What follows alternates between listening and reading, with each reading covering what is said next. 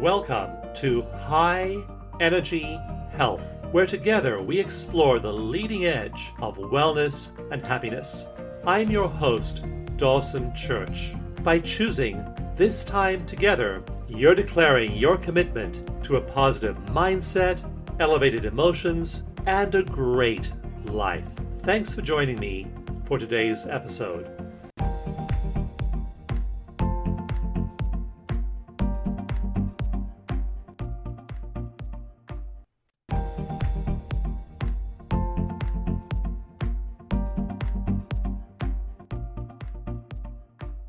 My guest today is Dr. Jessica Fitzpatrick. She is an assistant professor of social work, and she has over 20 years of experience in her field. She's passionate about what she does. She founded a nonprofit organization called Youth Rights Agency of Western New York, and she is really focused on empowering young people. She also uses holistic practices as a wellness coach, and her website is Solution Energy Medicine, and that's Soulution, so SOULUTIONS, SoulLutionsenergymedicine.org. Jessica, welcome to the show. Hi, thank you for having me. It's good to have you, and it is so wonderful to be reaching people when they are at those younger formative ages, before they've accumulated all the conditioned responses to life and all the limitations they can acquire as they have decades and decades and decades of experiences. So I'm so grateful that you're there helping young people discover themselves. How did you come to start doing this work? Well, I was kind of a combination of a lot of different things. My personal experience, my education, and my professional work. I really struggled during my teen years, which I think a lot of people do, developmentally isn't usually an easy process for a lot of people to try to figure out who you are. And I didn't really feel like I was very supported during that time. So I think that's always just kind of been in the back of my mind. And as I went through my formal education, getting my master's in social work and then going on to law school, I really felt like I was working in the field of domestic violence, but a lot of people were coming in for services talking about how they had been in abusive relationships their entire life. Even their first relationship in middle school or high school was abusive. And I thought, this is silly. We're always going to have people walking in our door for services unless we get to the root of what's going on. And so I started Youth Rights Agency to really provide support and guidance to teens and to make sure that there were resources that kind of understood what teens were going through. And then I started teaching college, and so in my work with college students, I do incorporate a lot of more holistic stuff, talking about essential oils and just the more traditional things that they can do at home for themselves, where they can be empowered, but also because I'm working with social work students, hopefully they'll then take those tools and share them with their clients. Yeah, and our ability to share those kinds of tools with our clients usually begins with our own healing. And as we learn things that help us, we then are in a position to really have a passion for sharing those with our clients. And I'm glad you're doing both. So you put together this eclectic collection of tools, and then you're also coaching people yourself, it sounds like. I do. In my free time, which isn't very much. I am trained in Eden Energy Medicine. I'm also a Reiki Master teacher. I have studied quantum touch. I'm an aromatherapist. I use black flowers. So I have a whole huge, toolbox. And I just really love working one-on-one with people, helping them, because especially when I was in school, I started to have a lot of physical symptoms. And I went to my primary care doctor and got a whole battery of tests. And they basically just came back and said, "You're fine. It's all in your head." And I knew that I wasn't fine. And so to not have that validation was discouraging. And I started to seek out other treatments. And so I started to do some of these things. I started to use essential oils. I started to get acupuncture. I started to go to energy workers. And that really helped me to heal physically, but also to get in touch with all of the stuff I hadn't processed emotionally. Yeah. That was kind of the cause, I believe, of those physical symptoms. So now, I'm in a position where I can take what I've experienced and what I've learned and hopefully help other people to heal and help bring them through that journey. Well, when you say that when you went into doctors with those symptoms, they dismissed them as being all in your head, I'm so struck by that because they are all in your head, and yet your head is driving your body. I've been writing a lot about the research between the research links we're showing now between brain state and symptoms. And, for example, some of the studies I've been reading show that in certain brainwave states that you can read very easily using an MRI, that it produces massive increases in stress hormones like cortisol and also compromises our health by depressing our immune system. So, sure, maybe all in your head, but it is having a massive effect on your body. Yeah, and tackling it at the level of the mind and emotions allows you to heal. I'm so glad you found those energy therapies that let you shift those symptoms, because, yeah, you're right. Unless we do that and do it early, we can suffer from them our whole lives long. So, do you find young people are receptive to energy therapies? I think that young people generally are more open to trying different things. They haven't spent as many years being told that stuff is woo-woo, it's nonsense, it doesn't work, you shouldn't believe in that. There's, I think, less years of socialization. And, I believe that we already know this. We know how to heal ourselves, but as we get older, we forget. And so I think teens are much closer to that remembering stage than adults are. I find that they're generally pretty open to trying it, to kind of experimenting with it. And then, because of that openness, often you'll see shifts happen quicker. Yeah, I know. As I've been reading research on acupressure, I've seen that some of the studies are showing that young people, like teenagers, are able to shift those symptoms of PTSD much, much, much quicker than older people. Yeah, and they also, they don't have 20 years, 30 years, 40 years after an incident to continue to kind of train themselves or tell their brain that they have PTSD and that memory was terrible and that they're never going to get through it, and all of these lies that we tell ourselves that we start to believe. And so if you can kind of stop that process sooner, I think it's sometimes easier to see results or easier to see a shift. I was so nervous. I used that same word, lies, in a workshop last year, and I thought, normally I'm really polite and always totally evidence-based, research-based, and tiptoe around the issue, but I just stood up at one particular workshop and said, all those things you were told about your limitations when you were children, they're lies. And I was just like sitting there bolt upright, shocked. But I'm so glad to hear you call them lies as well, because they are. And I just get mad that people do hear so many of these limiting statements from their teachers, their parents, their coaches, their siblings, and then they just take them in. And of course, there are no conscious filters when you're 2, 3, 4, 5 years old. Your whole prefrontal cortex hasn't developed yet. And so people wind up buying all of these stories that you're right, they are just lies that rob us of a sense of connection with our potential. Yeah, and I think, when you're working with kids and with teenagers, especially if the parents are feeling frustrated because they feel like they've tried so many different things and nothing is working, when they see a shift in their teenager, it actually can shift the dynamics of the entire family. So it can be really powerful when the parents see that. Then they start to kind of, to go back to that word, question, some of the lies that they've been telling themselves and go, oh, maybe there is a different way of doing this or an easier way to work through some of this. So you're saying when teens change, that can change the dynamic of the whole family? Absolutely, yeah. Give me an example of a real-life situation where that happened. Well, I think, if there's a teenager that is dealing with a lot of anxiety, they're struggling with social anxiety, being around friends, maybe have some things that the medical community might label as like obsessive compulsive disorder, where they want everything a certain way. They might get worked up about tests or sports at school or, doing a presentation at school. And that can be really disruptive to the entire family, because then, that the teenager is coming home and when they sit down at dinner, they're noticeably stressed. Their energy is impacting their siblings. Maybe their sibling says something to them and they kind of, like, their siblings head off and snap at them, and so that causes a fight. And then mom gets frustrated, dad gets frustrated. Whoever is in the home is having to kind of deal with that energy. And,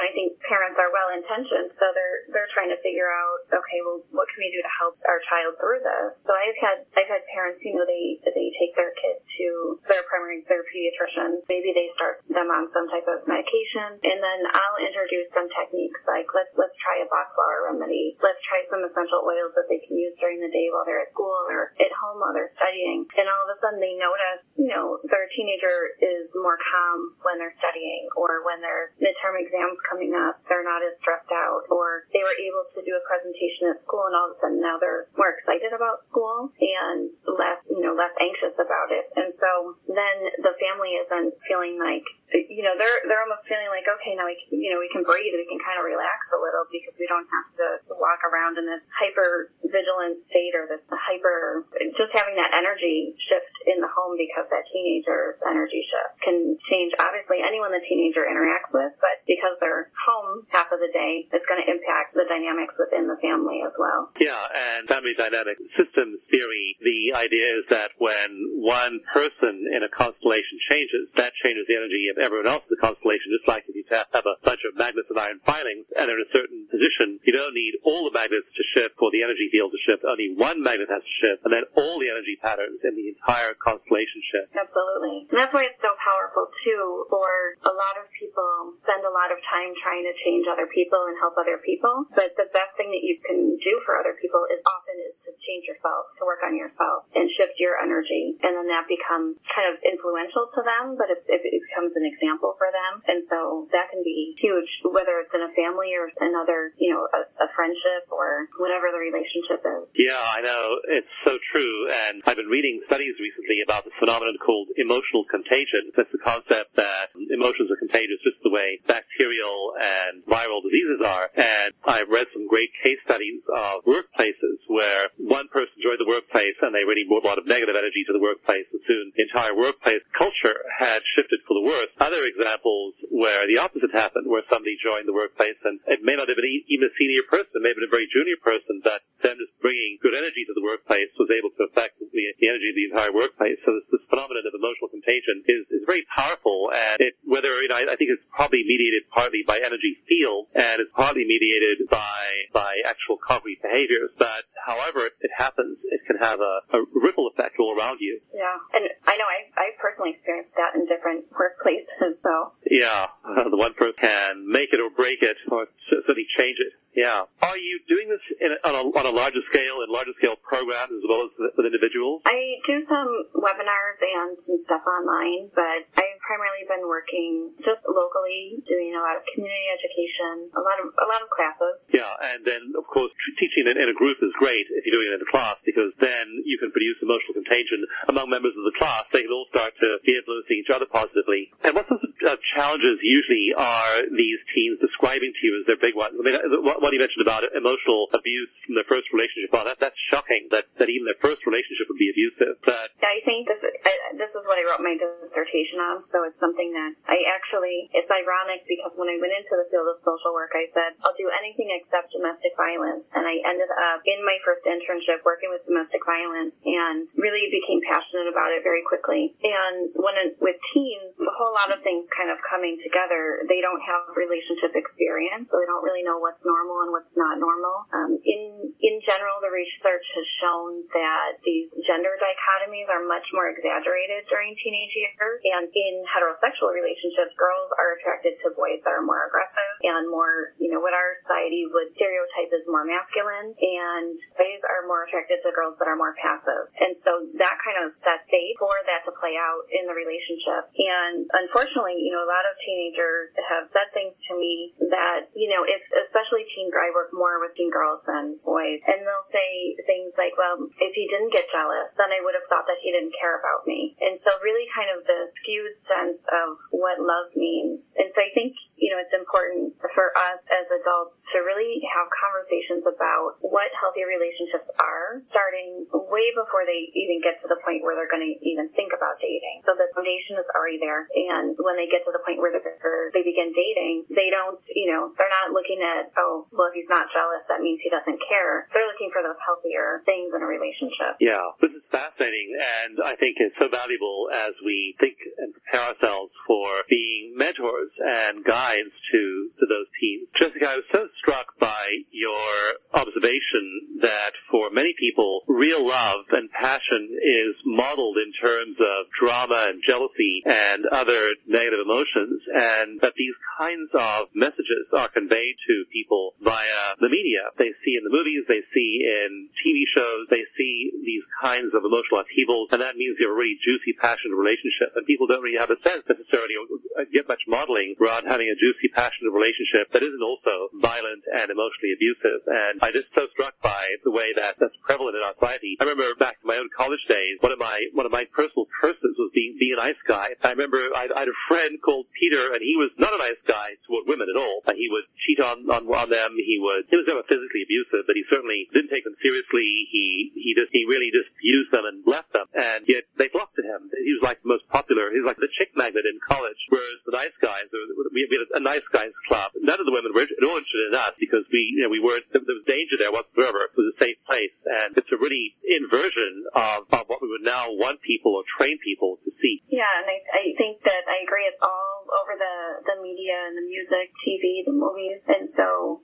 we're just socialized to think that this is what a relationship is, and this is what passion looks like. And then when we're older and wiser, hopefully we learn that you don't need to have the drama to have the passion. You can have passion and kindness as well, but it might be a while before people go through the painful lessons where they learn that. I'm also curious, you were mentioning that you've had many instances in your life where you were able to just manifest things, make things happen as your own intentions, as your own thought process was focused on an intention or a goal. I'd love to have you share some of those stories with us. Yeah, absolutely. I think, the first one that stands out to me was something that happened before I knew anything about intention or the law of attraction, any of that.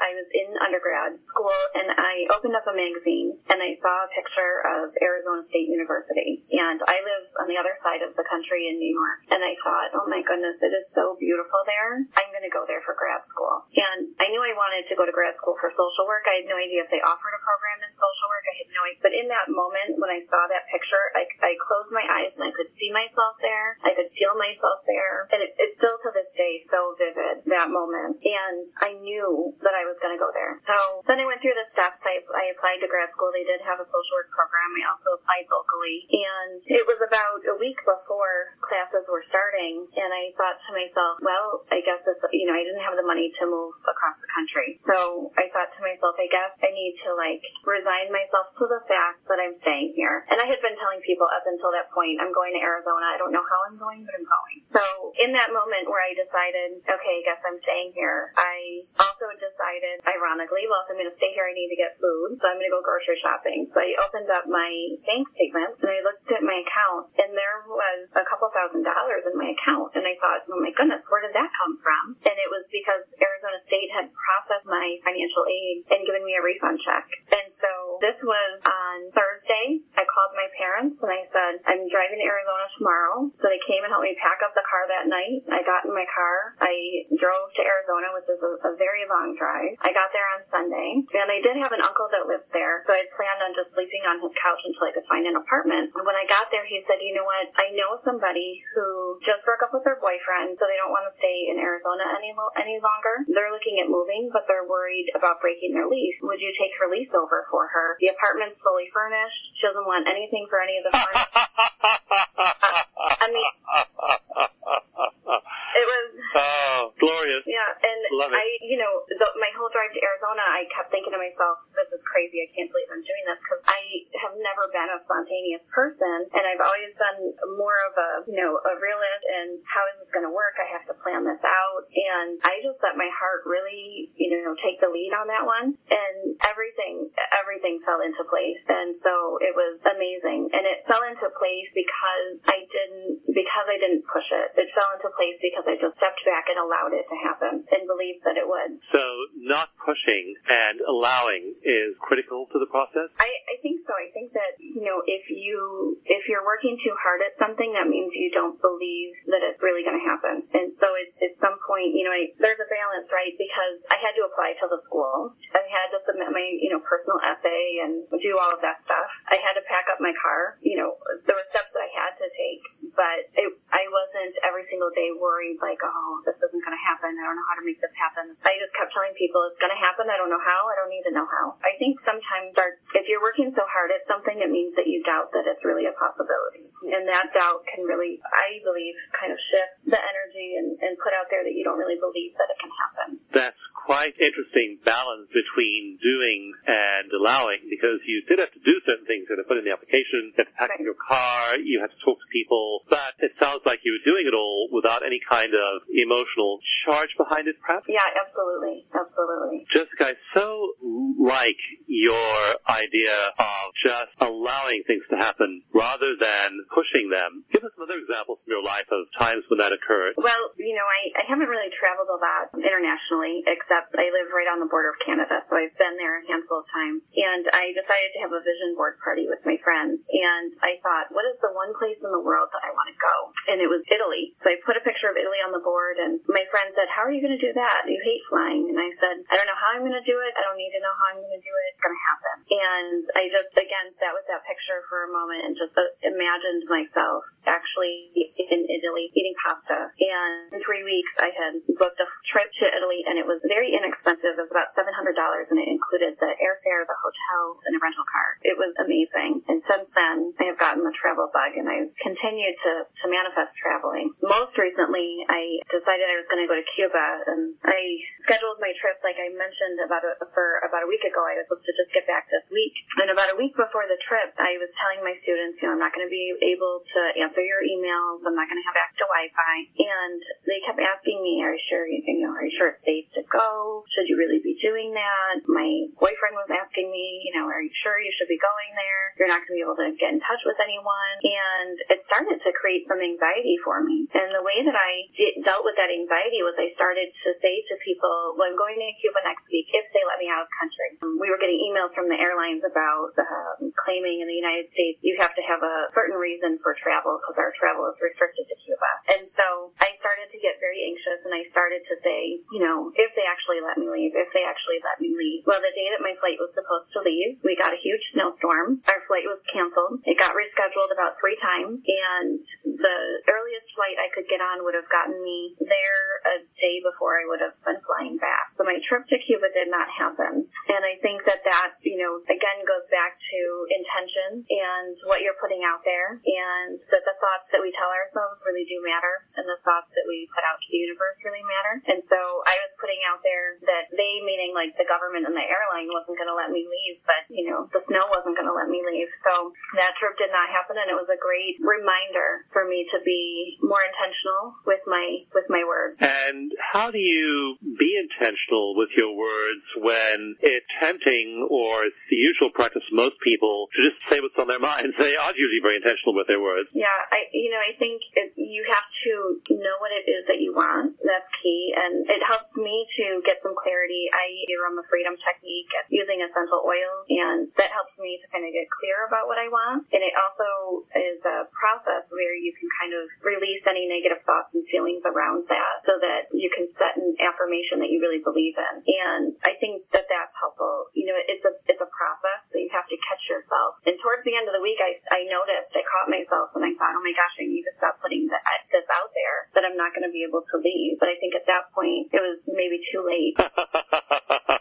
Yes, you can't necessarily counteract many negative thoughts with a few positive thoughts thrown in at the very end.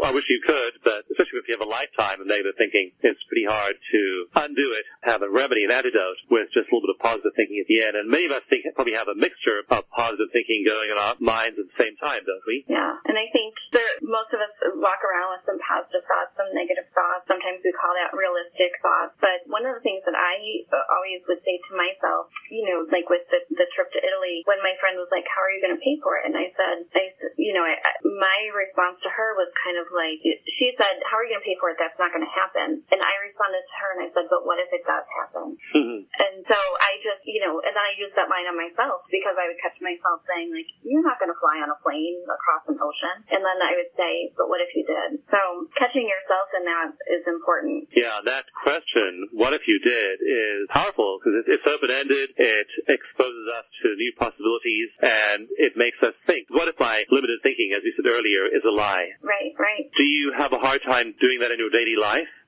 I think that it depends on what it is and when it is. And like with Cuba, obviously I had a hard time. I fell right into that trap. And that's another example of kind of that emotion contagion, right? The people around me were nervous for me, and I started to absorb some of that, and then I started to get very anxious. And so then it became difficult for me to catch myself. But I woke up one day and I was like, oh my gosh, what have I been saying? I gotta stop saying that. Yes, it's a real challenge to master our minds, because our minds have these habitual thoughts we think. I was reading a study. I was determined to find out how many thoughts we think a day, and there's a popular statement that we have about 60,000 thoughts a day, but I dug into the research behind it, and I discovered, Jessica, that there's only been one careful study that found the number of average of 4,000 thoughts a day. But the researchers found that of those 4,000 thoughts we have a day, about 90% of them are repetitive, and about a third of them are intrusive. We don't even want to think them. They're just bad things we think about that just pop into our heads unbidden. And it's such a remarkable thing to realize that almost all of our thinking is just on automatic pilot, and what's called in neurophysiology the brain's default mode network, which is what we have going on in our brain function when we aren't doing an actual defined task. That default mode network is just running, and most of the thinking it's doing is just reinforcing all of our negative programming. So, we have technology now that we can use to help us with that. So you can set an alert on your phone to go off every hour. When you push on the alert, it says, I am in Italy, or whatever you're trying to manifest. You can save a screenshot on your phone, so every time you open your phone, you're seeing a picture of Italy. You can put Post-its around your house, remind you. When you wake up in the morning, you're brushing your teeth, you're reading a Post-it that says whatever your intention is. We can use little tricks to help be more conscious about some of those 4,000 thoughts, so that they're not, at least the ones hopefully that we're going to repeat are positive. Yes, and that crucial word you used a moment ago is conscious, using tricks to make us conscious, because they're unconscious thoughts, and if we just run our lives unconsciously on autopilot, we'll just keep on repeating our thought processes and then repeating the same activities and lives. But if we can train ourselves to become conscious, then we question those thoughts and we can pick new realities. Jessica, I'm so glad that you are now mentoring and modeling these healthy behaviors for young women, and that teenagers have the benefit of your advice and your experience. I'm wondering if you can just do a thought experiment with me and imagine yourself going back magically on a time machine and being in the room with your teenage self. What would you